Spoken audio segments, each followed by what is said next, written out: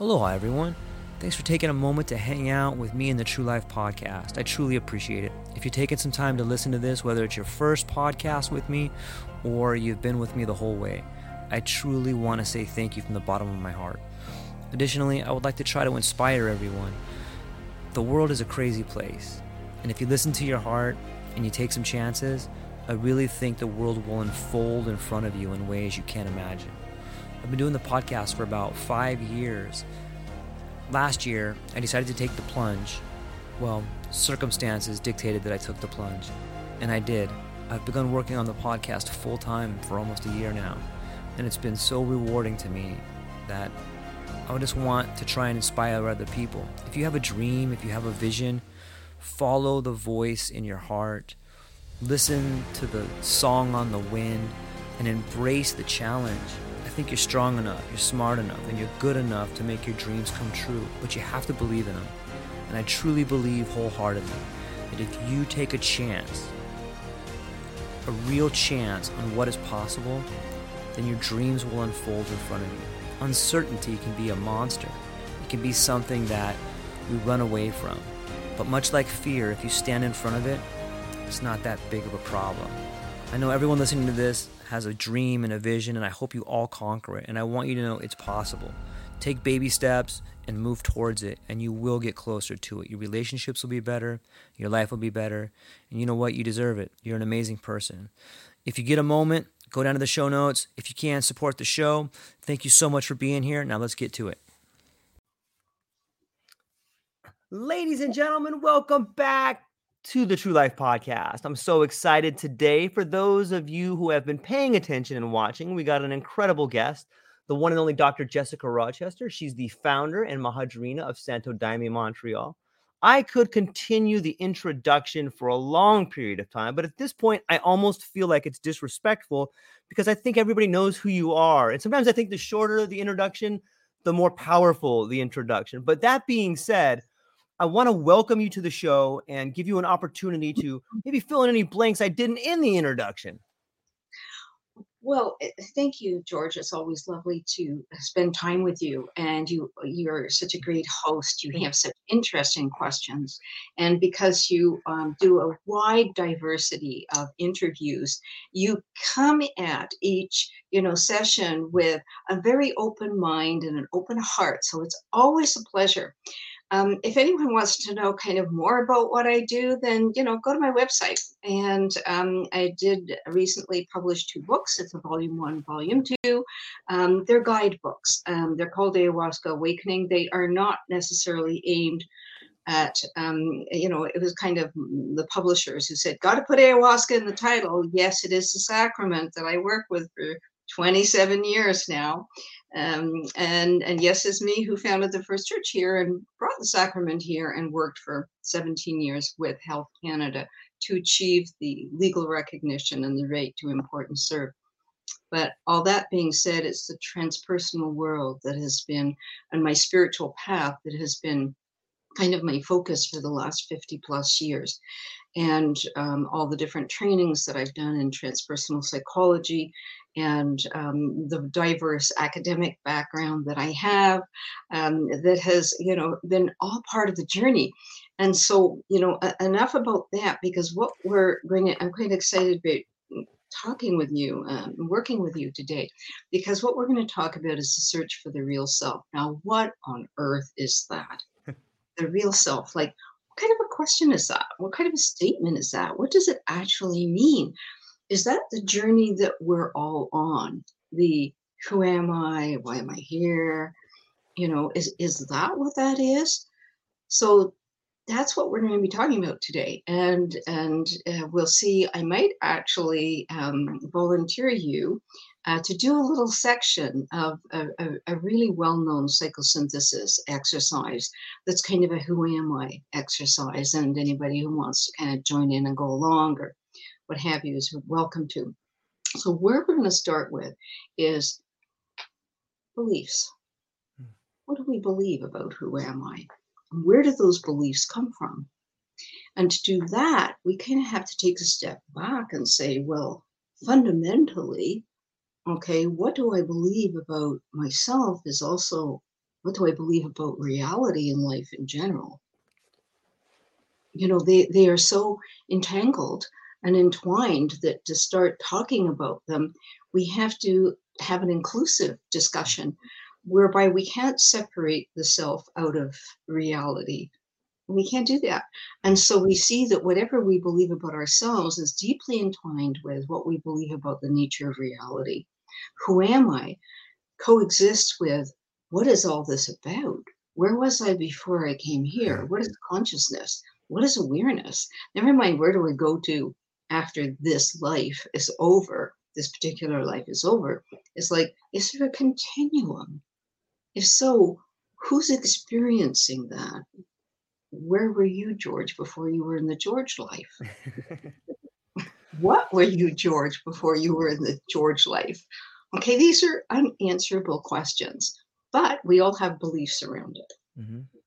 And so that becomes a piece of the who am I, is that piece. And that's really personal. Everybody needs to have their own reflections on that.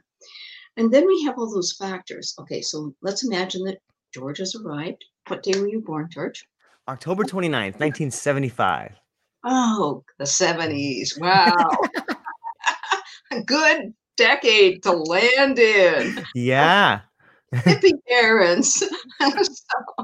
um, so here we go. What are the factors that influenced the beliefs that you developed about yourself and life while you were beginning your journey in life?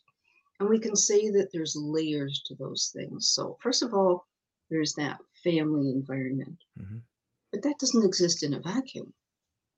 You know, the family environment is a story that began long before you were born.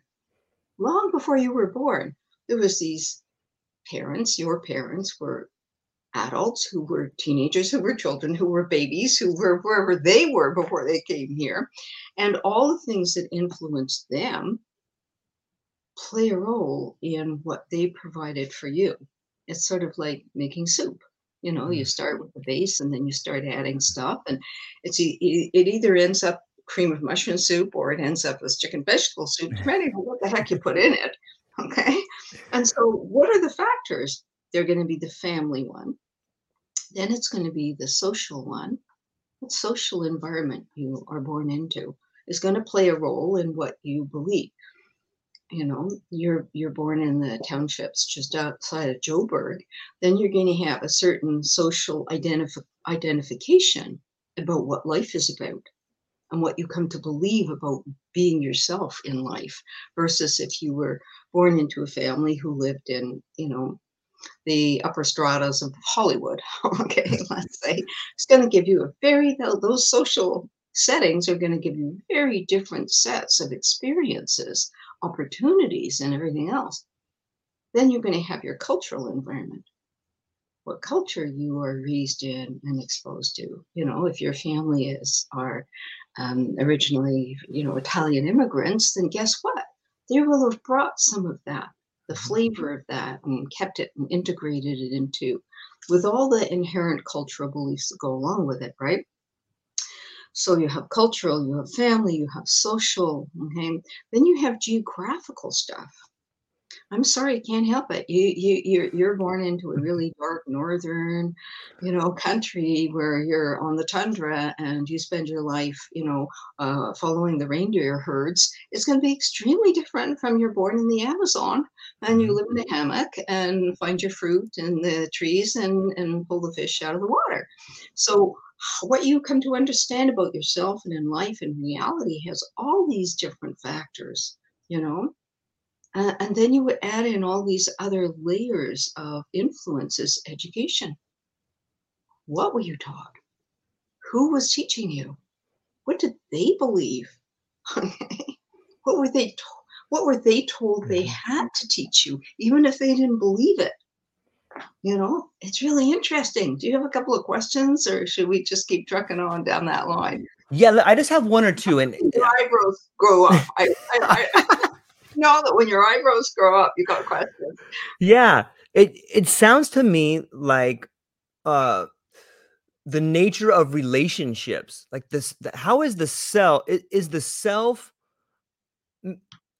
a measurement of how we relate to the world around us? That's a good question. Are we Thank able you. are we able to make the distinction? And that's an important thing. What's mine? Yes, What's yes. me? And what's not me? Right, Okay. And that goes for all the different layers of the right, self. So we have the physical body with all of its sensations, pleasure, pain, hot, cold, all those different sensations that we have that our brain recognizes all the little signals. So we know cold, put on more clothes, hot, take something off. Okay. Thirsty, drink something, hungry, eat something, tired, sleep. Okay. So the body has all these its own way of being, okay? And it's a way of talking to us and letting us know what its basic needs are. So we all have a body, right? right. So we have all these different, there's the physical, and then there's the emotional, and then there's the intellectual, there's the creative, there's the spiritual, there's all these different parts to us. And that adds a greater depth to the who am I? I'm a spiritual being, I'm a creative being, I'm a physical being, I have a body, I'm an intellectual being, I have thoughts and opinions and ideas, and I'm an emotional being. I have feelings. I get sad. I get angry. I get happy. I get frightened. I get jealous. All of these different things that we experience. And what's fascinating is they all come and go. Mhm. Everything comes and goes. Sleepy comes and goes. Hungry comes and goes. Okay. Curious comes and goes. Angry comes and goes. Well, I hope it comes and goes. You those of you who are holding on to it like some kind of treasure, okay, you need some support. That's well said. Polishing it every day, keeping it really shiny. Okay. So I need to look at that. Okay. If that's your main identification, I'm an angry person, then we want to take step back and take another look and a larger picture. Okay. So then we come down to all these different identifications. Okay, and Mhm. let's look at the classic ones in our culture. And I'm talking about Western civilization Right. now, okay, not just Canadian or Hawaiian culture. So Western civilization is about doing and having, Mm. doing and having. And so, I write about in my books that there's doing, having, and being. Those are Right. the three main kind of states. And we're really focused in our culture on doing and having. Go to a party, get introduced to something. First question is, "Hi, I'm Sally. You're Fred. What do you do?" Yeah, Right? it's so true. What do you do? Okay, and so a big part of our identification is our doingness, are doing this, and that can become a really important part of our identification. But if it becomes over focused, then that in itself can help us to lose our sense of wholeness. Okay? And so there's the doing.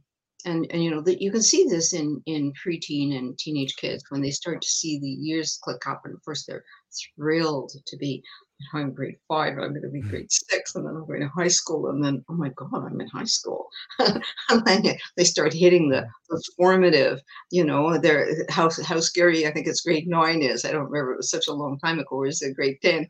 My kids are in their mid 40s, so it's a long time even for my kids there. But my grandchildren aren't there yet. But that year where you have to start deciding, you're only like 14, 15 years old, and all of a sudden you have to start deciding your career path. What am I going to do?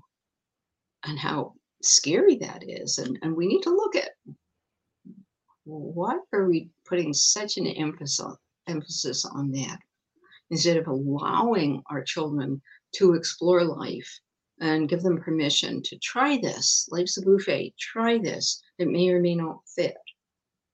Do your best at it. That's what I always told my children, and trying to teach my grandchildren. You don't like that particular class or course or thing, that's okay. Do your best, or you don't like that teacher, that's fine. But do your best, because in the end, those marks follow you. They follow you. So if you've done your best, you feel okay about it. The teacher you won't even remember 2 years from now. Questions? Yeah, I do. It seems to me that even in adult age, like this idea of, and I don't know if this is the right term, but it seems that that being degrades into the illusion of having, if that kind of makes sense. Like sometimes we actually have things, but that degrades into the illusion of of appearing to have something. Like if you just look at modern society, it's like people bought a house and then they rented a house, or people bought a car, then they leased a car, and they went from having into the appearance of having. And it almost seems like a regression in a weird sort of way. And I think that happens with the self too. When we put these labels on us, we are this thing, and then we degrade into the appearance of being that thing. Does that kind Yes. of make sense? Yes, the appearance, yeah, this is a phrase that I use a lot, the appearance of something rather than the experience of it. Well put. Yeah. So this is impression management. I write about that too. Impression management, okay? And our society is deeply driven by impression management. So instead of, and there's nothing wrong with renting. I mean, we all Right. Absolutely. start off with renting before we can afford to Of buy, course. and renting when we're not sure where we want to be, renting in transition. So everything has its moment and place. But I can't give the source for the. But anyway, there's a wonderful statement. If I come up with it, who said it? There's no problem with pretending as long as you're not pretending you're not pretending. I love it. You should write that So down. pretending is okay. That's what we call Right. act. People get paid a lot of money for pretending. Absolutely. And there's no problem with pretending as long as you're aware that you're putting it on, like your outfit to go to a wedding, your outfit to go to a funeral, your outfit to go to whatever, okay, that you're putting on something to be for a reason that's Mhm. valid and that you can easily take it off. Right. It's when we become Eleanor Rigby, that Beatles song, "Who keeps her face in a jar by the door?" Okay. Who is it for? Okay. All the lonely people, that famous song. And so when we're doing Eleanor Rigby, we need to know that it's something that we're just putting on, that we're okay, that we choose to put on, but that we can take it off and it's not who we are. The problem is when we think that's who we have to be. Mhm. And when that kind of false self or that mask or that pretense becomes who we think others want us to be. So it becomes complex. Who am I gets tangled up with who am I supposed to be? Who do Mhm. people want me to be? Who do I need to be to make people accept me or love me or okay me? All those layers of acceptance that we seek. And so that, if we're willing to remove all those masks and layers and say, well, okay, what's the worst thing that can happen? Is people not is the worst thing is it people not knowing who I am and only liking my false self? Is that better or worse than people knowing me for who I really am and some of them don't like me? Which is the best situation here? Okay. What's the better situation? I always think it's B, which is be yourself. Right. You don't like everybody. So what is this silly nonsense that people think that everyone should like them? Why? They don't like everybody. All the years, nearly 40 years private practice, that would come up a lot, which is, why do you care? You don't like everybody. You don't give everybody your approval, or you don't like everybody's beliefs or behaviors or actions. Why do you need everybody to like yours? Yeah. So try being authentic. If I can just have another question that I thought of when you were talking, it seems to me that culture in the world, you speak a lot about tests, whether it's a spiritual test we're having or whether it's a test in a relationship. But it seems to me that society and our culture are constantly trying to put the individual into a mold. They're trying to put a label on them. And Mhm. it's almost a test to be your authentic self, because it's really easy to become the label that your work wants you to be, to become the label that your school wants you to be, to become the label or this fit mold that culture wants you to be. So do you see it as a test to become your authentic self, or to find your real self? Is that part of a test, or what do you think? Those are tests, they're obstacles. Okay. They're kind of obstacles, you know? We can allow them to get in our way, or we can just see it as something that's a challenge, that's a test that we can take on with as much wisdom and maybe patience, and Mm, a sense of humor really helps. A sense of humor really helps. It does, you know? And especially as you get older, you you really need to yeah. keep that in your backpack, you know? You don't wanna let that fall behind because life can be pretty grim if you lose your sense of humor and take everything, you know, there's so many serious things that we need to give our attention to, that anywhere if we can lighten it up a little bit and bring a little bit of humor in the day is valuable. Okay, so you're talking about identifications, those that people put on us, Hmm. and those that we take on that we need to learn to shed. This would be saying all Canadians. Okay. No, not all Canadians. Whatever it is you were going to say, love maple syrup. Okay. Not all Canadians love. Okay, all Quebecers love maple Mhm. syrup. That's another thing, right? So all of those generalizations and those categorizations and all of those identities that get put on us, they rob each person of their brilliant individualism, of their unique voice, of their unique creativity, you know, and their ability to be themselves. And yes, let's say I'm Canadian, and yes, I'm a woman, and yes, I'm a mother, and a sister, and a daughter, and all the different things that we can say, and many other women are, you know, but we all have our uniqueness. So how do we hold those identifications that that's simply what they are without losing our sense of real self, our real deep sense of individuality and our sense of self, and that ability to manifest that self in Mhm. everyday life, because that's what it comes down to, is the me that I am, is that manifesting in everyday life? Or have I poured myself into the mold Mhm. that my mother wanted me to be? I remember having a wonderful t shirt. I wish I still had it, but I had it like 40 years ago. So it got well worn and well worn out. And it's something that went along something like, you know, I am not my mother. I may have her eyes and I may have some of her beliefs. And, you know, so it carried on for a paragraph, but I'm not my mother. I'm me, you know? And so we can look at all the things that have contributed, you know, the genetics and the biography and the Mhm. education and the social setting and the cultural influences and the geographical ones and all these layers of influences that have contributed to who we are. But who are we? You know, what are we? Who are we? You know, and those becomes wonderfully, so what would it be like to let go of some of the identifications? What do you imagine? Can I take you on a little quick journey? Please, I would love it. Okay, so there's a really well-known psychosynthesis exercise, and it's about identifications, and it starts with a group of people, and you can be one of those group of people. Oh, So nice. if you want to take this exercise, then go right ahead. Okay. And in the exercise, we're each given, I think it's 7 pieces of 5 or 7 pieces, little pieces of paper. And on each of the pieces of paper, we have to write an identification. So I'm a Canadian, I'm a woman. You would be, I'm a man, an American, right? And then you might say, I'm a dad, I'm a podcast host, I'm a, you know, so you'd come up with 7 identifications that felt real for you. And then you have a little set, and then you have to sort them in order of importance Mm. and rate them as to which ones feel like the most important identification for you.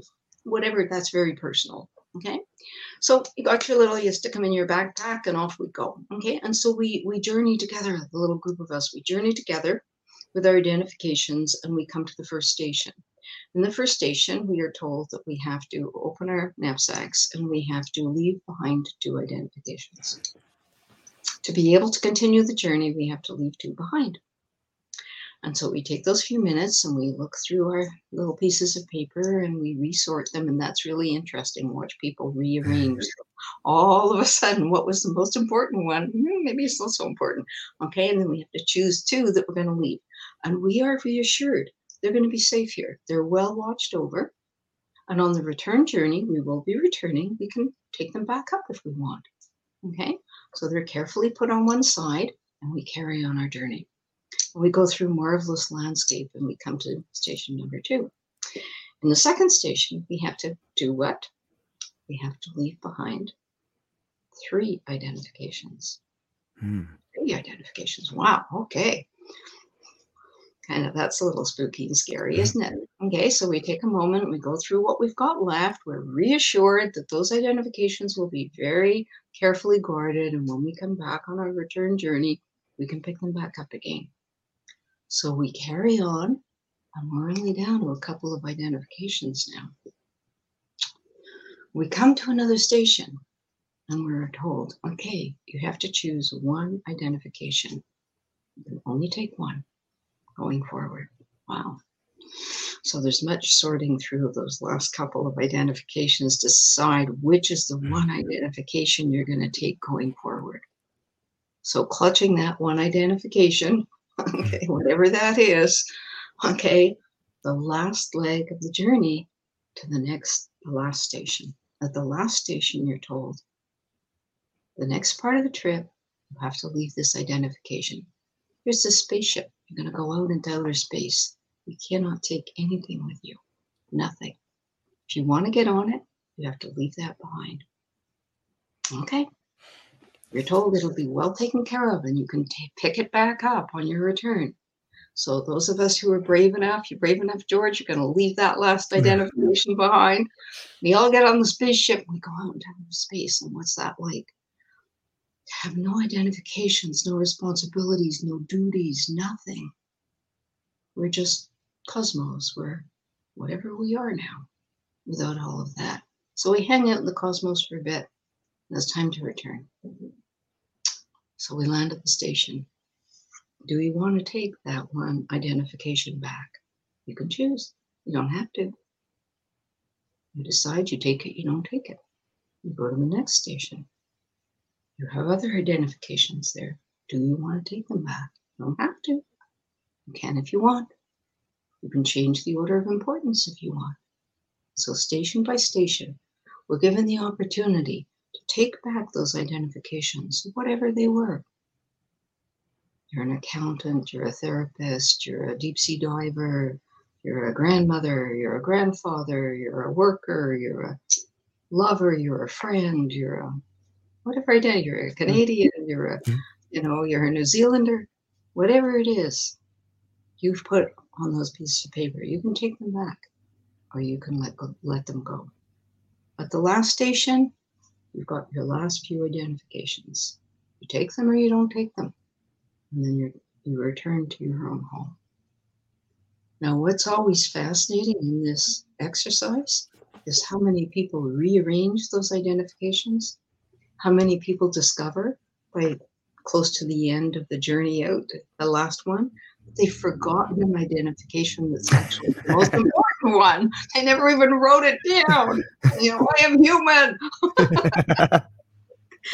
Whatever it is, and there's many people who cry because they don't want to pick up some of those identifications that have been put on them. And they've been carrying those identifications for so long that they think that that's who I am, instead of seeing these are things that I do and have. It's an interesting exercise. It's beautiful. It's a really powerful exercise. Yeah. So what did you find about yourself? Putting them down and taking them up. Is there anything you want to share about that? Yeah. For me, and this is just all cognitively, I mean, I could imagine it being accompanying a sacrament, or I could imagine this exercise accompanying something that would just be like, I kind of got goosebumps just thinking about it. Yes. For me, family was the last one. And it was really hard for me to get on the spaceship because I felt as if I was leaving them behind. And my responsibility as a provider, as a lover, as a husband, as a dad, it's all rolled into this thing I call family. And it felt like part of me was being ripped, or like my daughter was trying to hang on to my sock as I was getting on the plane or something, and it was sad to me. But knowing that everything would be taken care of gave me the courage to get on. And in a weird way, you could almost feel the weightlessness. You could almost feel the zero gravity. Yes. And even in the cognitive exercise, I was able to understand that these attachments, or these particular identities, have this meaning that I have carried with me, as well as those, like the meanings I carry with those attachments. And You're maybe you getting pick it up and you change the meaning, but you're, there's some I you're don't want to pick up. You're getting it. It's the associative meaning that we add to it. Okay. Mm, In one of our earlier podcasts, we talked about meaning, right. associative meaning, and existential meaning and transpersonal meaning. And this is associative meaning, the meaning that we give to these identifications. And that's the meaning and the belief that's going to come up and grab us by the throat when we try and let go of them. It's true. Literally. I can't get on the plane. I can't leave this one Yeah. behind. Okay. But you know what? Learning to detach actually will make you a better dad. It'll make you a better husband. It'll make you a better person. Seeing that you are playing an important role in a continuum of everybody else's life, including yours. And the more you are yourself and authentic in that, then the better you can manifest your higher self.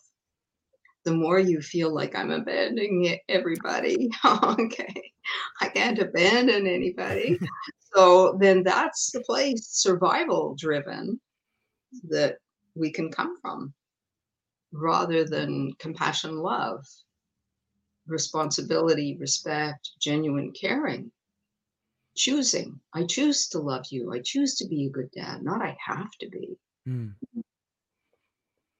That I if think I'm about, not this yeah. way, if I'm not this way and that way, then I'm not being a good dad. How about I'm just going to be my best self and trust that moment by moment, if I'm being my best self, or when I'm not being my best self, I'm quick to clean up afterwards, and take ownership of it, because none of us can be our best self all the time, because we're still human. So Yeah. isn't it fascinating how powerful we attach to the meanings of our beliefs and those identifications, and how we need to find them first. If we look at a lot of the search for the real self, a lot of it that's been happening in both of our countries, certainly in Canada, about the Truth and Reconciliation, everything that's happened in the United States, and um, with people really trying to own their history and their ancestry, and their beingness. So it's as if we have to, who was it who said we have to find a self before we can transcend the self? We have to find an ego before we can transcend an ego. Okay, well, we have to do all of that too with these things. We have to find those identities first and own them before we can actually transcend them. Does that make sense? Yeah. It seems slippery at times, though, the self. It's It's a little you mean it's hard to like, what is the self? Yeah, it is. That's why any talk about the self needs to be very open and sure. flexible, and make space for thinking and dialogue, because what is the self? You know? Is it consciousness? Is it a being? Am I a spiritual being experiencing life? That's a Mhm. common kind of new age belief or modern belief. Am I a lost soul? I don't quite believe that, but I mean, even though we can feel lost on occasion, okay, there's a distinction between occasionally I feel lost and I'm a lost soul. Okay, so there's many different beliefs all around the world in different cultures as to who am I, but in the end, aren't they just beliefs? And if so, do we get to choose the belief that feels right for us and let it evolve? as we experience life. Yeah.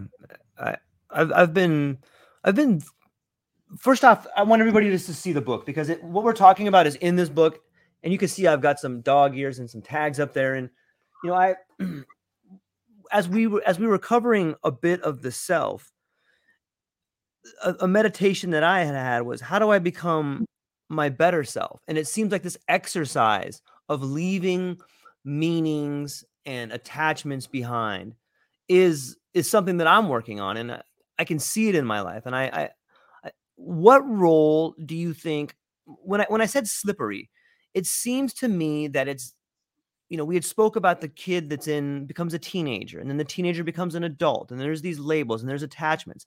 But throughout our life, like, we're always having these sort of rites of passage, even if they're not celebrated. You become a father, then your sense of self changes. You become a husband, you lose a child, you lose a loved one, and then part of yourself changes. So do you continue to use the same strategies for finding self, even though you are changing as yourself? Does that make sense? Well, I'll tell you what I think you're Okay. asking, what I'm Okay. hearing. You're asking if, as we evolve and grow through each life cycle, through Yeah. all seasons and Yeah. passages that life brings, do we use the same techniques or strategies to understand or bring meaning to our life? And so, well, yes, with the understanding that hopefully we're always adding new tools into the Right. toolkit. Okay, that we're always expanding, it's a wonderful nod to a shout out to neuroscience and my colleagues and friends in that field for all of their wonderful contributions, and all the work that's been done recently in being able to understand how thoughts work in the brain and Mhm. how thoughts actually create neural pathways, okay, to areas in the brain where we hold memories. And who could have thought that we could have done this, 50 years ago? But that we can look at the brain and we can actually see, those wonderful nature programs. I'm a David Attenborough fan, huge one, and watch everything he's ever done. And all the reruns. And so the ones now where they can use drones, where they can go above the forest and they can see all the networks of paths where the elephants find their way down to the water hole, and all these beautiful patterns that the creatures make in the forest of all their pathways where they track. And so wherever there's a water hole or where there's a common food source, which is water hole, food source, usually one and the same, right? Right. Lions are hungry, go down and sit beside the water hole. Eventually creatures are going to come, here's dinner arriving. So, but when you see it from above and you see these pathways, okay, well, our brain's doing that with our thoughts. It's like our thoughts, our mind wanders down to the water hole. Mhm. Now, how fascinating is this? That if let's think about this. So, if we have a set of beliefs about who we are, we have this very firm identification. I'm this. I'm this important this. Okay, let's make it a very narcissistic Yeah. identification while we're at it. Let's exaggerate it. I'm this really important fill in the blank person, okay? And I've got this serious 6-lane highway neural pathway to this story about me and the beliefs about me and all of these things that are important. Guess what? That's just something that we've created. Okay? It doesn't actually even exist outside of our head. Isn't that brilliant? It doesn't exist outside of our head. And if we were to stop that story, if we were to examine that story and that belief system, the same way when, telescopes came in and they said, excuse me, folks in charge, I don't think that the sun goes around the earth. The earth is actually at the center of the universe. Okay, I think something different is happening here, quite different. Okay, and then you had all the people who either chose to believe that or chose not to believe that. Okay, and so a whole lot of belief systems, sorry, Right. got changed. Well, it's the same thing here. You start changing your belief system, and all of a sudden, your thinking changes, and then your brain actually changes now to reflect the thinking. So instead of you having that 6-lane highway going to some old belief system that doesn't even exist about who am I, that gets blown up and shattered. That's an ego death, by the way. Mm-hmm. And then you have to decide, what am I going to believe now? Hey, the world isn't flat. Okay, do I really like this Earth is round? And what kind of a minor solar system at the edge of a galaxy? Actually, we're not so important. Okay, so take that down to the human thing. Is like, oh, I'm not some great big important person. Actually, I'm just me. And is that okay? And how do I live with that? How do I bring better meaning into my life? What does that look like?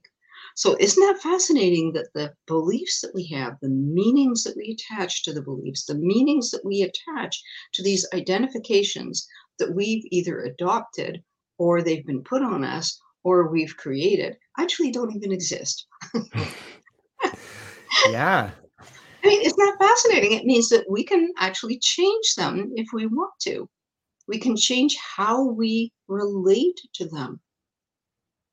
Okay, how we feel, I'm a mom and now a grandmother, and so I have that perspective, and I remember what feeling like a mom of a newborn and a Mhm. toddler felt like, where everything is on high alert for survival.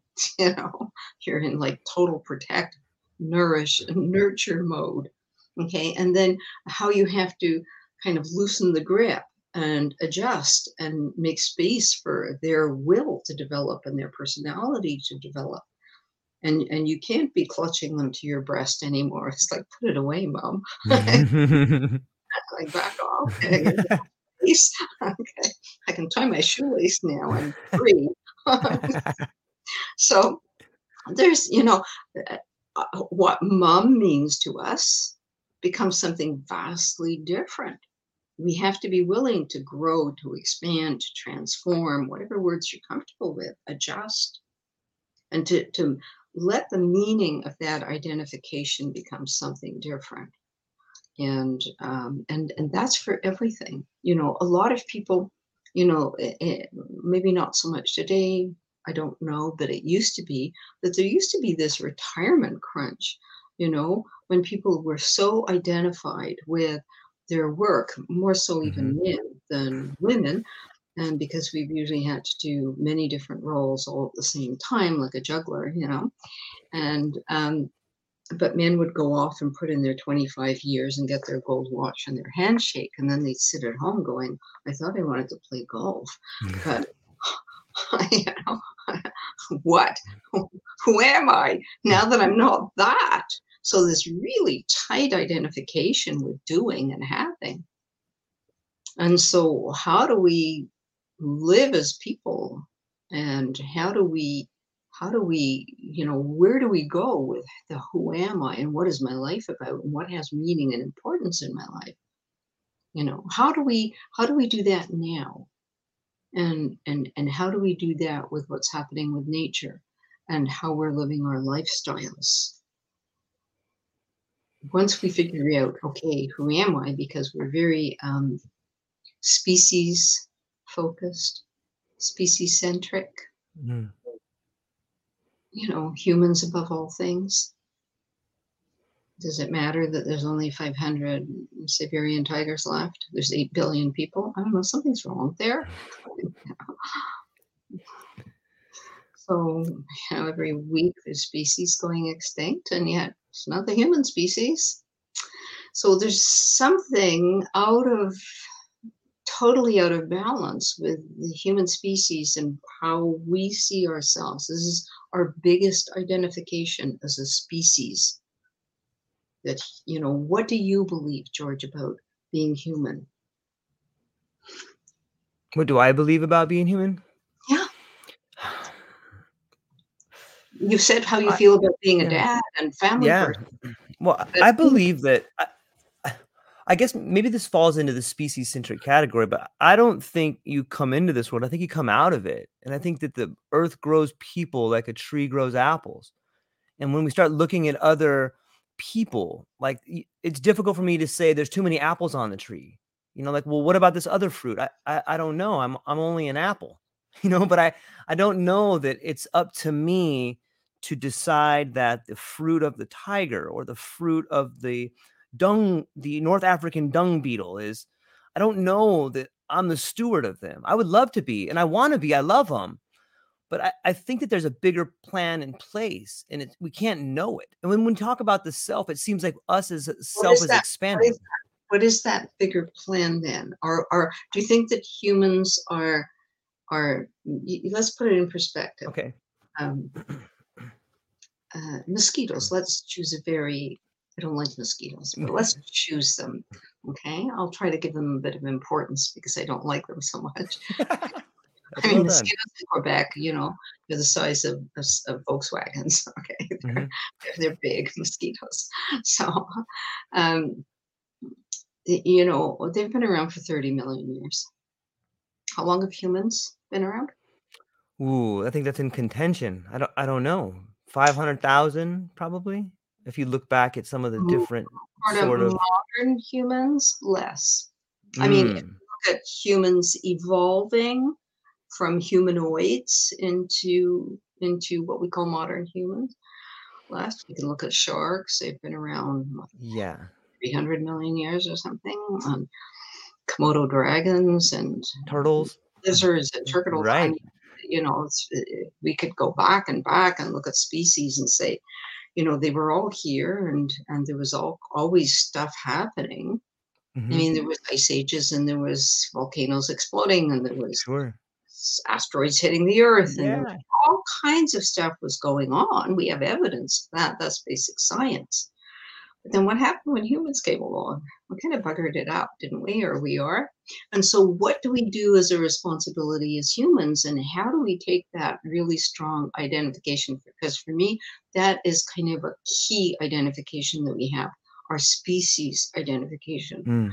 that is so focused on us as a species to kind of the detriment of all other species. What would it be like if we had a greater sensitivity, so that whatever we do, whether it's farmland or building buildings or um, how we extract things from the earth, if we did that in consideration of the rest of nature, if we put other species instead of that really tight identification that we have with our species, if we were to equalize it with all of creation, if we could see, as many indigenous people believe, that, without nature, we're not going to survive.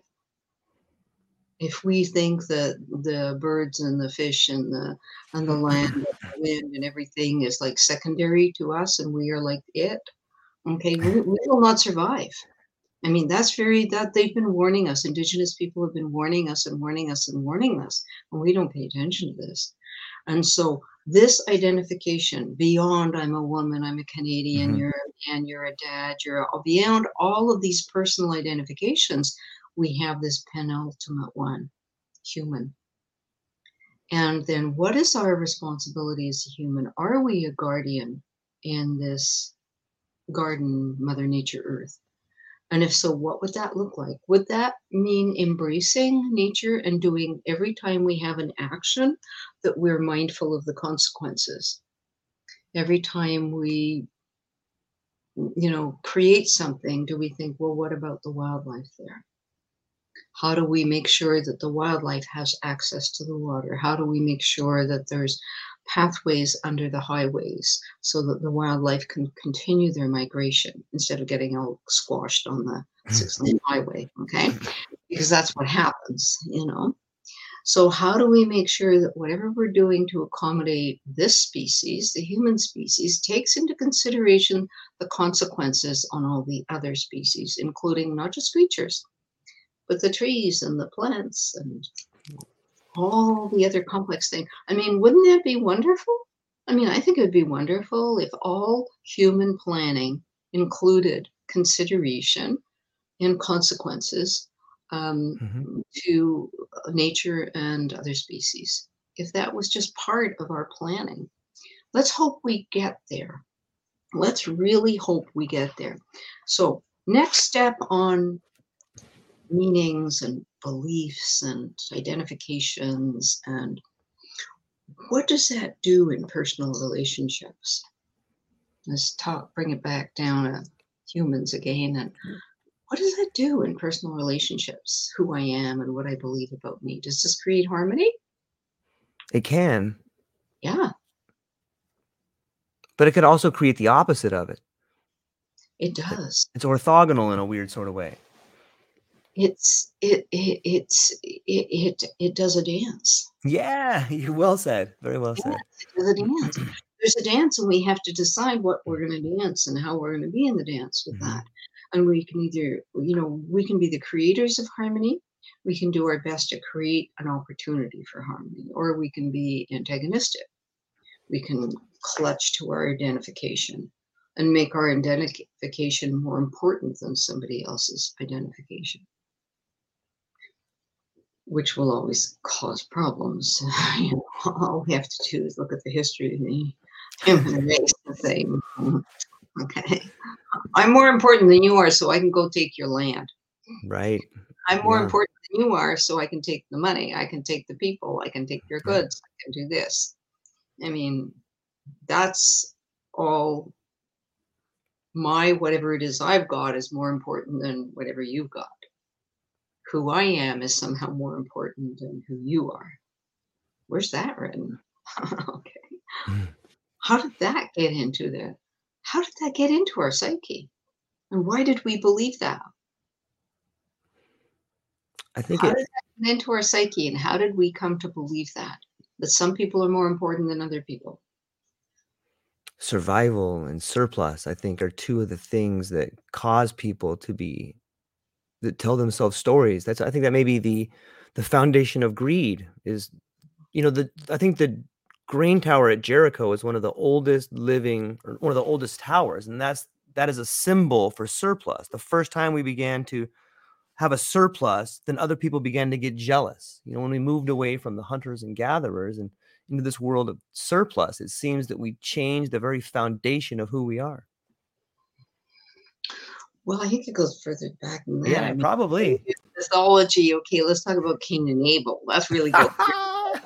Okay. Yes. The oldest brother, so he's going to get more than I am. So I'm going to pretend to be him because Daddy's eyesight isn't very good these days. So, it goes back and it goes back and it goes back Yeah. and hasn't it? Isn't it just part of being human? Y- And when we own our dark side and say yes, as a human, we can be greedy, we Yep. can be jealous, we can be Sure. selfish, we can Yes. be aggressive, and that those are all hardwired into being human. But then what are we going to choose to do about that?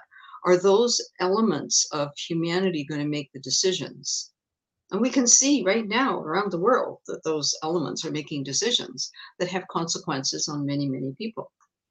And so, what is being here about? What is being human? We're right back to who am I and why am I here?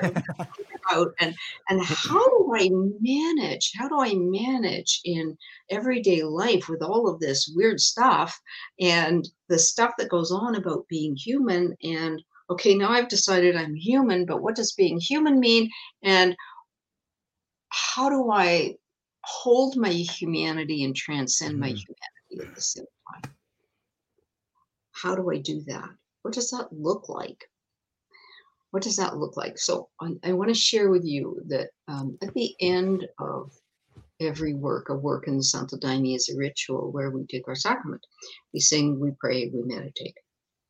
And at the end of the work, um, after we've sung and prayed and meditated for 4 or 5 hours, maybe more, okay, when we're closing the work, we have specific prayers that we say to open a work and specific prayers that we say to close the work, because closing is really important. We close spiritually, we close the work, we close everything needs to close. Okay. And so there's some things that I say to our congregation. And what it is about is that in the work, we have this ability to connect with the divine light. And I am certainly not saying that it is um, only the Santo Daime or only our sacrament. It is, the divine light is available for everyone, everywhere, all the time. We just find our way of connecting with it, each of us. and each person has their own way, and that is respected and accepted. Okay. So, but in our works, there's something that I try to instill within people, because there's a huge focus in our culture on personal healing, Mm. and this is important. I don't want to in any way underestimate the importance and the necessity of personal healing, but it can't stop there. That's the beginning. And what worries me is with this kind of over focus on the personal self and the how can I put this? That it's it within itself. Do you know what I'm saying? Does that make sense? It does, but maybe you could flesh it out a little bit more, like if you could maybe drill down a little bit deeper. Okay. So what I'm trying to say is, as human beings, we are essentially narcissistic. Yes, yes. We are. We all have some narcissism. And knowing that, recognizing that, and trying to transform it is an important Yeah. part of personal work. And I'm not saying that everybody has narcissistic personality disorder. I'm not saying that at all. Okay. I'm saying that we all have some of the me first, me the most important, me that. It just is. And Yeah. our culture tends to enforce that rather than help us transcend it.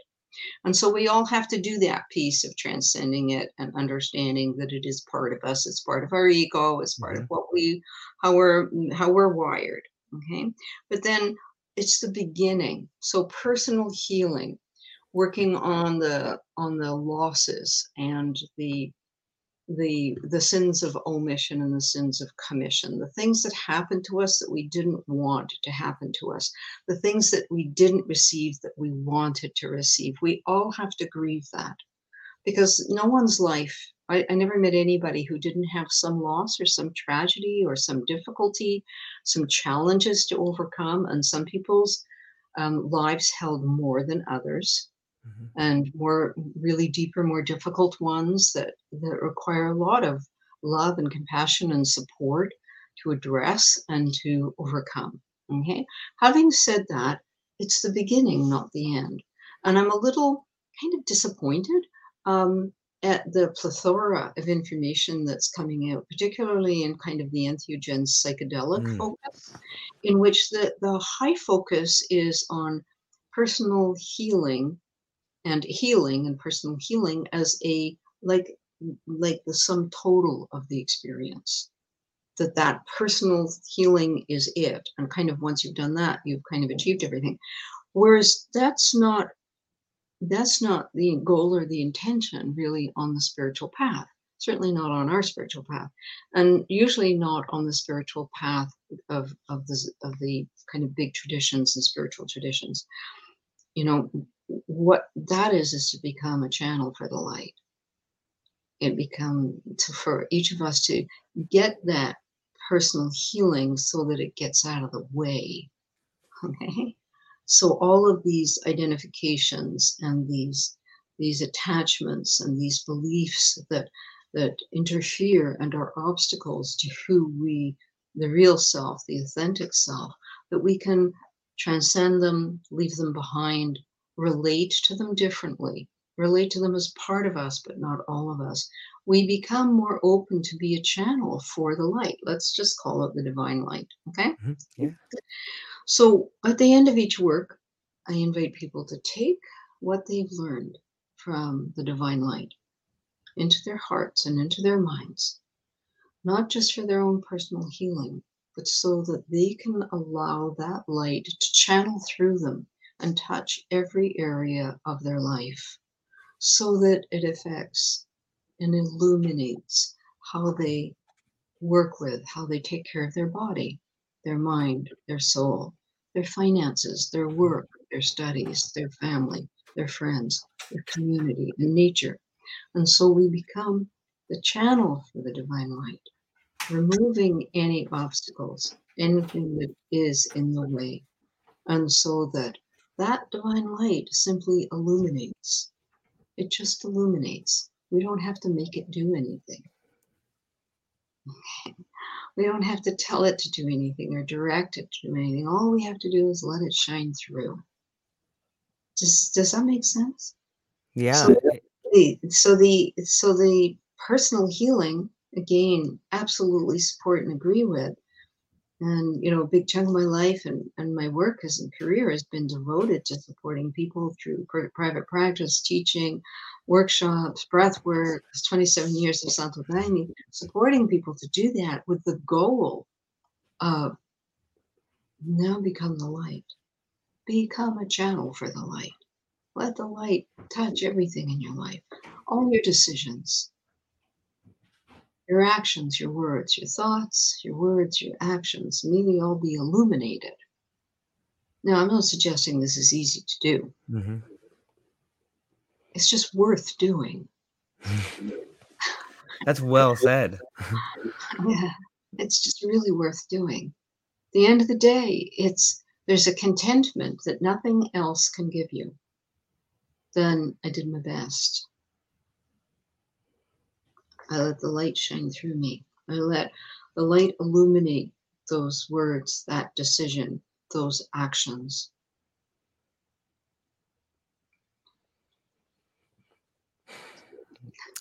It's do you think that maybe when we see what's happening, and it sounds to me like being disappointed by some of the things that the people are doing, is it maybe that a lot of people are just at the beginning stages of something? Like you've been around it for a long time, and you've studied from some of the wisest people in the space, and you've spent time not only in South America, but around the world learning from different types of healers. And it Yeah. seems to me that in this space right now, there are a lot of people who are, for better or for worse, coming around to it for the first time. So it's almost like they're receiving the first teaching. And so maybe the first teaching for them is just trying to understand, the personal healing. Maybe they have to get to the personal healing before they Mhm. can understand how much the light can really affect them, or how much it changes their meaning or their self, or Absolutely. Absolutely. You have to begin where you're at. yeah, you do.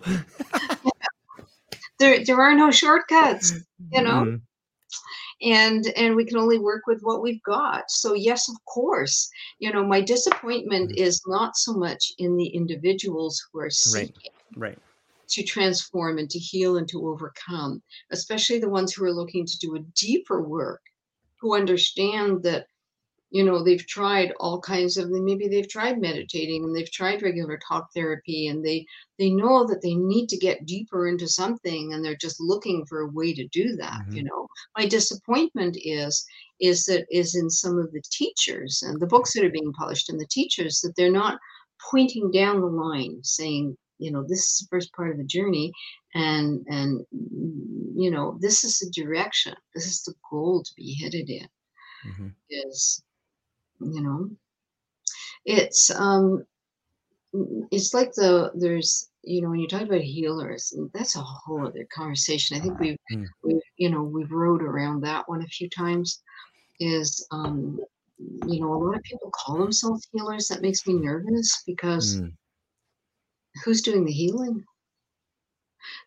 For someone to call themselves a healer, or to allow other people to call them a healer, means that they're taking responsibility for the healing that is done, rather than being the midwife and creating the space and the support to allow the transformation. I mm, prefer that word to happen. And I think we've talked about healing and curing the last time, and the right. distinction between healing and curing. But it still makes me concerned how many people are calling themselves healers and shamans, on a regular basis, people contact me through, either LinkedIn or my website or what have you, and they reach out saying things like, I see what you're doing, and can we talk or something? And then I get to know a bit of their story, and I see that they're calling themselves a shaman, and I ask them who they've initiated with and who they've apprenticed with, and oh no, I had this, kind of talk them Mm. out experience, and I don't need teachers, or I have a spiritual guide, and I do what my spiritual guide tells me to do. Mm, okay, that's not the school I was in. I was in very different schools on that. That's the beginning. that's like having an illumination of I'm going to be a medical doctor. Guess what? You still have to go to medical school. You still have to pay your dues. So when we talk about healers, I'd much rather that we use a different language that respects the internal personal process of transformation that all that the people around us are doing is creating the space and using experience and skills and knowledge to support the process. Does that make sense, George? Yeah, it makes, I can get an idea of a book by reading the back or the flap of the book when I look at it, but you know, you don't understand the premise, the lessons, or the character arc unless you read the book. And then you sit down and maybe talk to some other people who have written that book, or maybe you get to talk to the author who wrote that book. Yeah. And only then can you get pushed on or passed on to some other books before you begin to thoroughly understand the subject matter. And I can see that, and in a weird way, I think it aligns back to the species-centric idea of the human. Like, it's the incentives that are put out in front of us that, in a weird way, it's the incentives that keep us from reaching the goals. The incentive becomes the goal instead of instead of being something that leads us on the path. Like, if I look at medicine, or if I look at people rushing to open centers to be the McDonald's of transformation, you Oh know, dear, a wonderful phrase. I know, right? Did you just I coin know. that? Did you just coin that? That's brilliant. Have you borrowed it from somewhere else? The I think McDonald's. that goes to Cole Butler. Cole Butler came up with that one Oh, right there. okay. So the McDonald's of transformation, that's really good. Let's just cookie cutter shape it out. And, that's what was happening with ketamine centers. And, they were just popping up like, you know, and what about training and what about all of these things? And that's what's making it very precarious in this movement right now is this rapid growth and a tree, I use this all the time, a tree never makes more branches than its roots can support. Mm. And so every movement needs to make sure that it's rooted in something pretty solid. Otherwise, the first strong wind that comes along, it's going to blow it over. And So so, let me ask you this, Dr. Jessica. It seems to me like there is a weird sort of crossroads, like here. Like, how maybe all of this rapid growth is needed to help people. Is it an organic growth that's happening? Or is it something that's being incentivized? Or maybe it's not an either or, maybe it's a both and. yes, yes, yes, it's all of the above. Okay. Okay. Um, Okay, back to 2,000 years ago and a great Yeah. teacher, okay? A great consciousness teacher. Jesus is it's really a shame what happened to him, his teachings and his life. We won't even go down that road. That's a whole other conversation for a panel to address, okay? About great teachers and how human beings distort their teachings for their own purposes. But in the meantime, let's revisit Jesus for a moment, okay? And he said, the poor will always be among you. Guess what? We have poor people today in every city, in every country. There are people who are poor, who need help, medical help, education help, housing help, social help. Okay. How is that possible? I don't know, but it is. It's just a fact. How did he know that 2,000 years ago? Because people who have consciousness can see that there are certain things that are always going to happen. Mm. You can read about, they've been called all kinds of different things. You can see movements if you read about movements, charismatic movements, evangelical movements, all these big movements that happened, whether it was somebody coming around like the snake oil salesman who would say, I have this product and this product cures everything. And basically it was what, olive oil or something, or maybe not even good quality olive oil, but whatever it was with some herbs in it, you know, olive oil actually is good for you, but Yeah, this is pretty good. That's a pretty good snake oil, actually. yeah, it is. It's pretty good. But you know what I'm saying? Okay, it doesn't have I magical do. properties. Olive oil is healthy for you, but it does not have magical properties. And so throughout the history of the human species, you have accounts and writings about There are people who are ill, people who are troubled, people who are need help one way or another because of physical ailments or family problems or whatever it is, and you always have another group of people who purport to have the answers. And we can look in history and we can see this over. You have the soothsayers and the Mm. prophesizers, then you have the evangelicals, and you have these snake oil salesmen. So you have people over and over and over again who are saying, you're not well, or you're unhappy, or you have problems, and here's the magical solution. And a little bit of that has been happening. Mhm. It has been, okay, spiritual materialism, Mm. commercialization, um, proselytizing, making claims, a lot of which are beyond what research and science is saying. So this is just a human trend. It's not new. It's not new to psychedelics. Mhm. So we have people desperate for something that will Yeah. help them genuinely, that will help them with whatever their angst is, physical, emotional, mental. Okay. People who want a solution to their angst. And we have people who say, I have the solution to your angst. So we have a very plug in socket situation. Okay. You have a problem? I have the Yeah. solution. Now, unfortunately, that dynamic, of course, has gone into entheogens and psychedelics.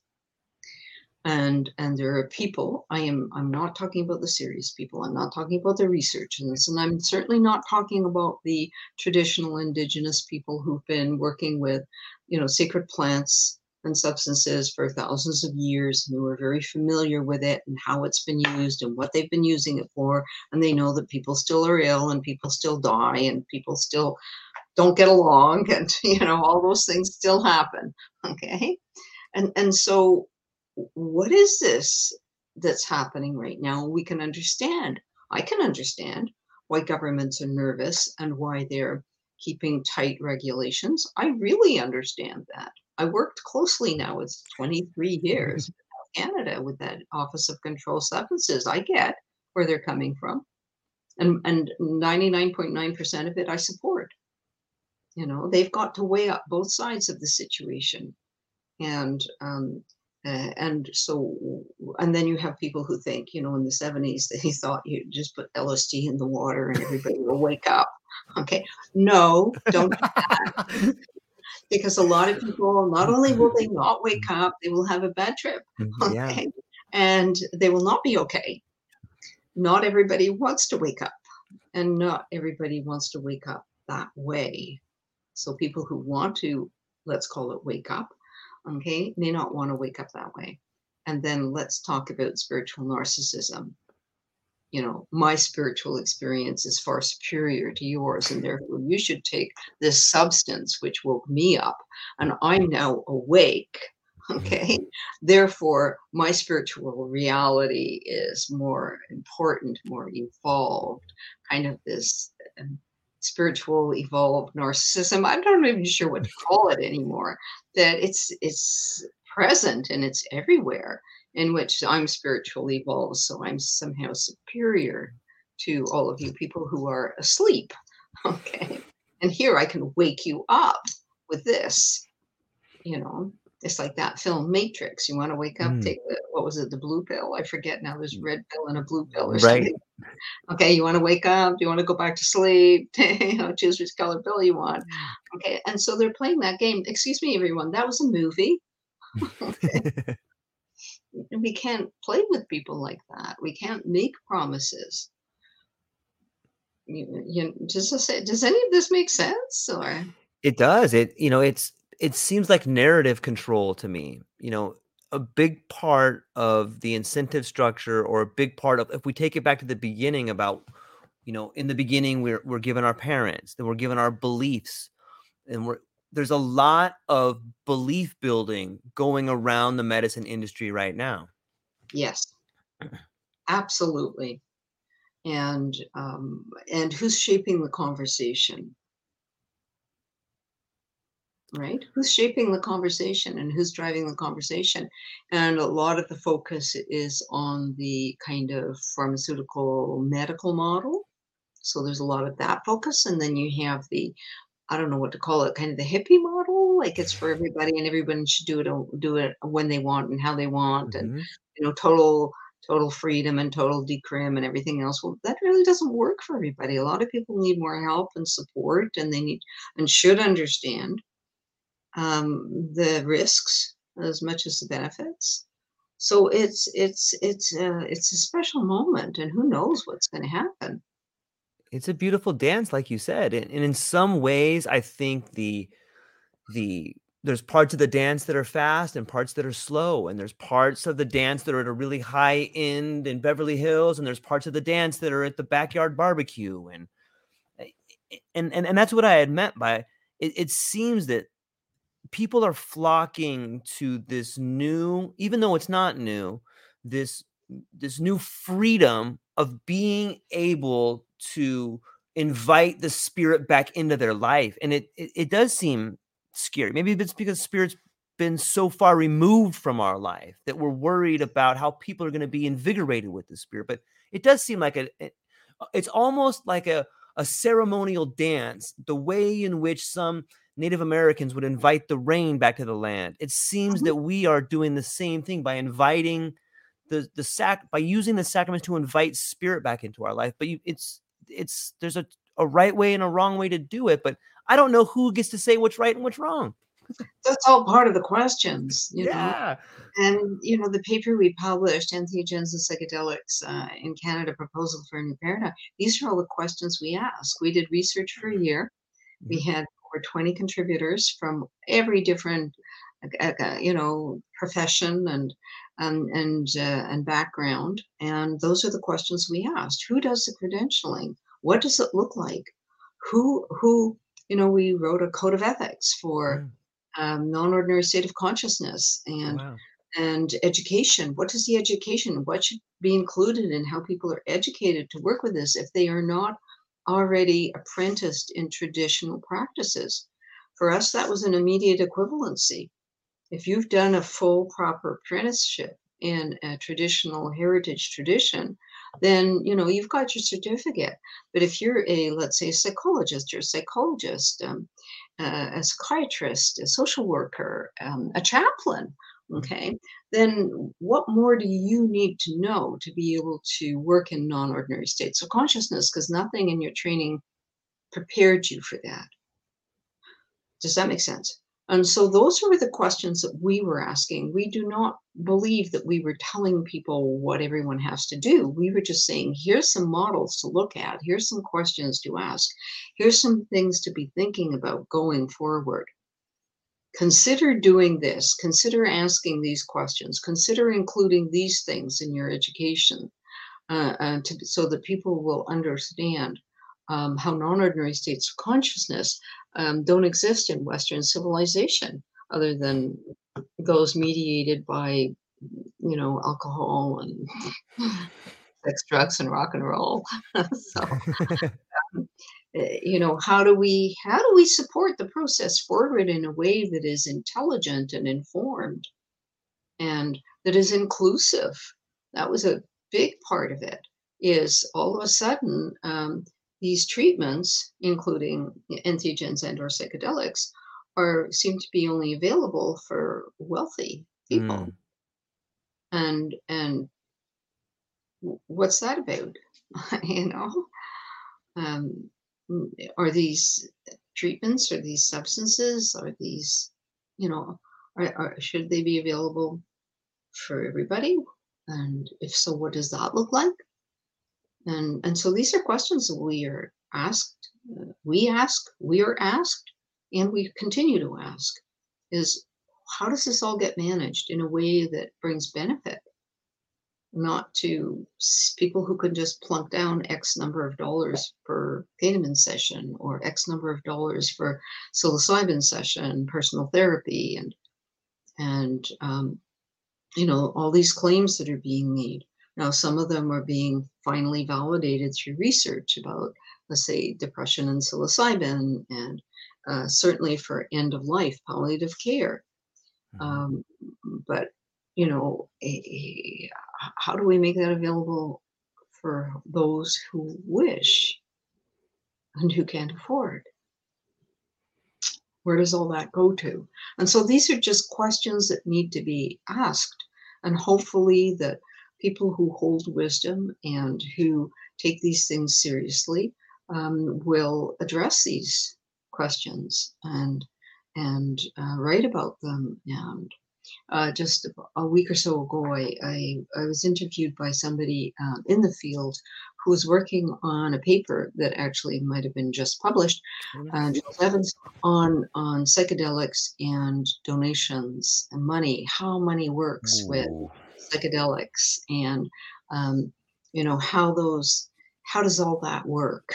And so he was asking me, what do you do in your church? And so I laid out what we do. We have an annual membership fee for members, and that covers um, our fixed costs, our accountant, our corporate lawyer, to insurance policies, and the administrative costs. We're a Part 2 federally incorporated company. And so we have pretty fixed annual costs on a certain level. And then the actual works, our works, we have other fixed costs, the rental, and then the church supplies and everything from the flowers and the candles and the importation of our sacraments, stuff like that. And so we worked out very carefully, an average donation that is needed, because it's not an entrance fee, it's a donation for the works. Mhm. And then members and associate members have a membership fee, which is $135. Okay. And then we have as manageable as we can make it suggested donation. And people are stunned. They say, gee, I just paid $1,500 for an ayahuasca retreat. And, I'm coming to you and I'm making a donation of $65. And it's like, yeah, we're all volunteer. It's now Mhm. 27 years full-time volunteer position, because we're a church, and we can't attach money to the sacred.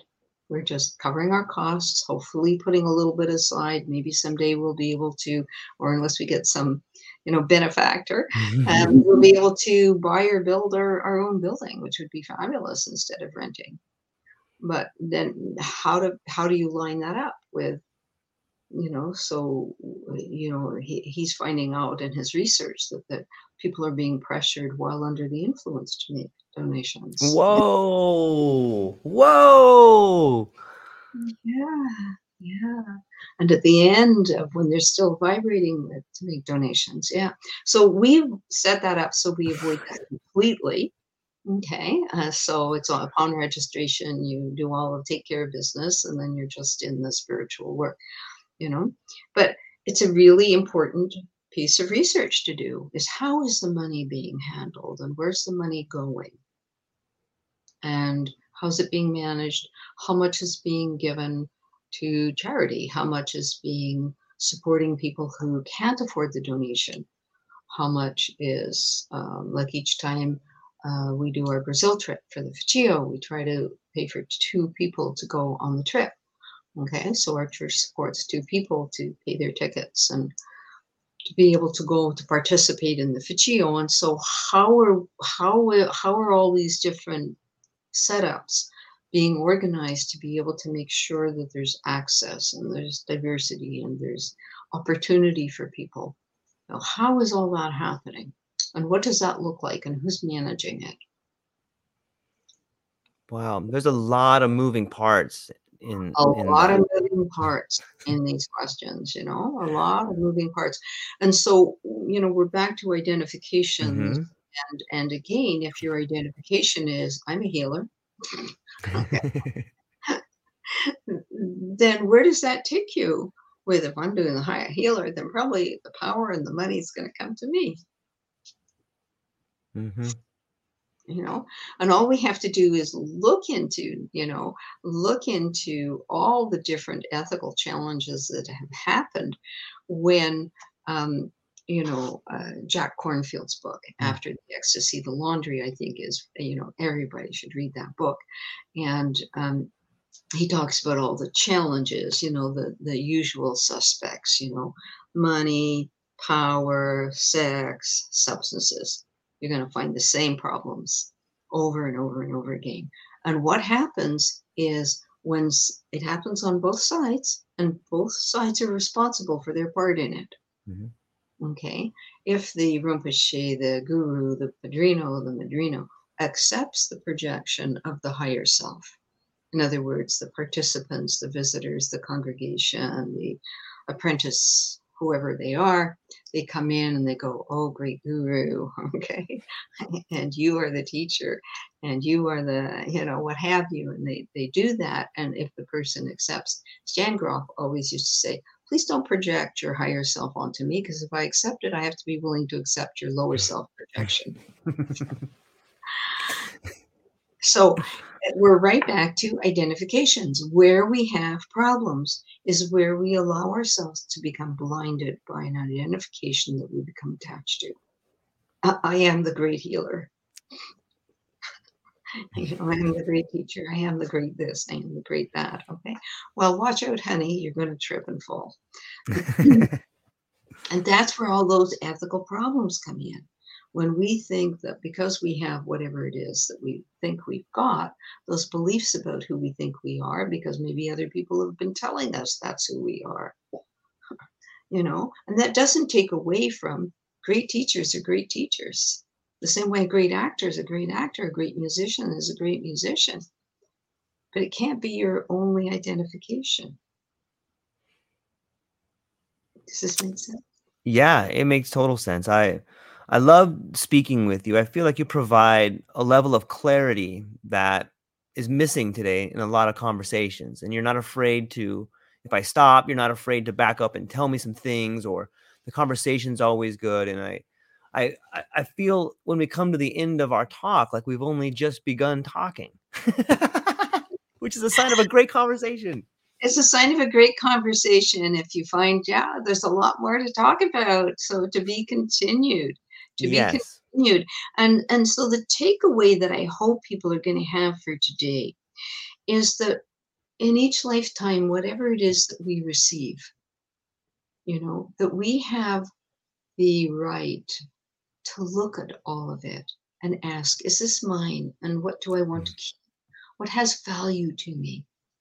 And what do I want to bow to? Say, thank you, you've been teaching me something, and let it go. And, and that ability to transcend our need to be, the impression management, to be seen a Mhm. certain way, to be received a certain way, that we can get comfortable in our own skin. If we don't feel at home within ourselves, then we're not going to feel at home anywhere. We have to feel at home inside of ourselves. And then everywhere we go, we feel we're at home, because we're at home in here. And so I invite everyone to look at what you can keep, maybe reorder those identifications, and, you know, and say, okay, I am all of these different things, but they're not me. They are things that I do, they're things that I have, they're things that I love, or they're things I feel a duty and responsibility towards. But in the end, I'm going to bring the best of myself to them. It's beautiful. I really love the exercise of getting, it's almost like standing naked, right? Yes, stripping it all away. Yeah. Stripping it all away. That's psychosynthesis. Psychosynthesis, I trained in his work. It's the work of Dr. Roberto Assagioli, Mm. the Italian psychiatrist. He was a colleague of Freud and Jung's, who expanded on their work even further. And he was under house arrest for many years during the Second World War because he was a political dissident. And what he said when he went under house arrest was, well, I guess it's going to be a good time for me to focus on my meditations and maybe do a little writing. And so he did. And so he did. And so I invite people to, look into his work. I cover the basics of his work in my books. And his model of the self and the parts of the self and the power of the will, because we have to Mhm. engage our will, our willpower. I'm very disappointed, George. I don't know if you are also, but when people say in recovery programs, it has nothing to do with willpower, whether it's like stopping smoking cigarettes or something. And I'm stunned because, yes, it has absolutely everything to do with willpower. It's about learning how to activate our will, Mhm. learning how to re engage, how to connect with it, and then getting the support we need to help us do that. And then we can Yeah. start integrating all those different parts of ourselves and those different identifications and make peace with them. Yeah, I agree. The willpower, it's almost like being in touch with yourself is what allows you to access that willpower. Yes, exactly. Exactly. You've got it. The more that I peel away the false selves and the Right. more I integrate the parts of me that are parts of me, okay, that aren't false beliefs and false survival roles that I've developed, okay? But the Mhm. more I transform that and understand that and let it go, then the more my will is activated, the more my whole chakra line can really open and be illuminated and can work in the way it's meant to work, grounded, open and will not willful or willless, willing, okay? Anyway, always a joy to speak with you. Thank you so much for inviting me back on the show. It's always a pleasure. Those of you who are interested, you can go to my website, www.ravdr, Jessica Rochester, all lowercase, .com. You'll find my books. You'll find lots of videos and audios if you're interested in what we've been talking about today. And I would encourage everybody to go to her website. All the links will be in the show notes, but I think for those who are listening, you're beginning, if you've watched this video or watched some of the previous ones, you're really beginning to see what Dr. Jessica is capable of. And but it's almost like I I don't know, it's a clarity and it is a beauty, and the book is filled with poetry and imagery, and it's it's unlike any other book I've really read before. When you get them together, it's a real course in self and self mastery. And I'm nowhere near self mastery. I am still self discovery, but there's so much good information in there. And one thing I like too is I can turn to whatever chapter I want. If something's bothering me, I can be like, let me flip over here and turn to this part of sense of self, or let me figure out this thing that's been bothering me. So it's something that you can go back to. It's Mhm. really well done. Oh, thank you so much. There's Yeah, volume one, volume two, correct. and they are guidebooks. They Right. were written as guidebooks so that you can pick them up and put them down. This is not a Stephen King novel or a romantic beach novel, Right. Right. and you can pick them up and put them down. And in volume two, it's all about self care and how to and about the body and about the mind and about all the different things that are important parts of our lives and how to find balance with all of it. And so they're intended as guidebooks, reference books, if you wish. And I hope that they help illuminate people on their path and become, something that's in their knapsack that they can pull out and use to help them to go forward when they need it. It is. I know we're on up against the time, but I just want to say to people in the world of the McDonald's of transformation, there are some people like Dr. Jessica who have spent time and are a direct bridge to some of the masters that came before us. And if you read the books, if you listen to her, you know, I think that you will begin to see the wisdom with which she's teaching. And it would be in the best interest of most people who are new to this space to understand there's a lineage, that there's a place where people learned, and that if you can access that, it'll really give you a better understanding of how the medicine can work. And so I just wanted to put that out there as well. Thank you so much. Always Yeah. a pleasure. Always Okay. a pleasure. Well, I love it. Thank you so much for your time, and I will let you go, and we will be back again the first Tuesday of every month. Ladies and gentlemen, check out her books, check out her page, and reach out to her. And thank you for spending time with her and I on the podcast today. That's all we got. Aloha.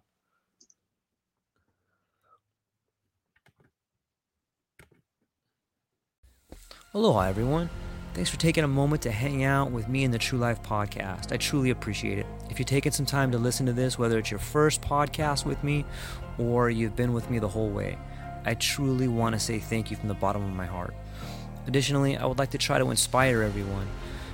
The world is a crazy place, and if you listen to your heart and you take some chances, I really think the world will unfold in front of you in ways you can't imagine. I've been doing the podcast for about 5 years. Last year, I decided to take the plunge. Well, circumstances dictated that I took the plunge, and I did. I've begun working on the podcast full-time for almost a year now, and it's been so rewarding to me that I just want to try and inspire other people. If you have a dream, if you have a vision, follow the voice in your heart, listen to the song on the wind, and embrace the challenge. I think you're strong enough, you're smart enough, and you're good enough to make your dreams come true, but you have to believe in them. And I truly believe wholeheartedly that if you take a chance, a real chance on what is possible, then your dreams will unfold in front of you. Uncertainty can be a monster. It can be something that we run away from. But much like fear, if you stand in front of it, it's not that big of a problem. I know everyone listening to this has a dream and a vision, and I hope you all conquer it. And I want you to know it's possible. Take baby steps and move towards it, and you will get closer to it. Your relationships will be better. Your life will be better. And you know what? You deserve it. You're an amazing person. If you get a moment, go down to the show notes. If you can, support the show. Thank you so much for being here. Now let's get to it.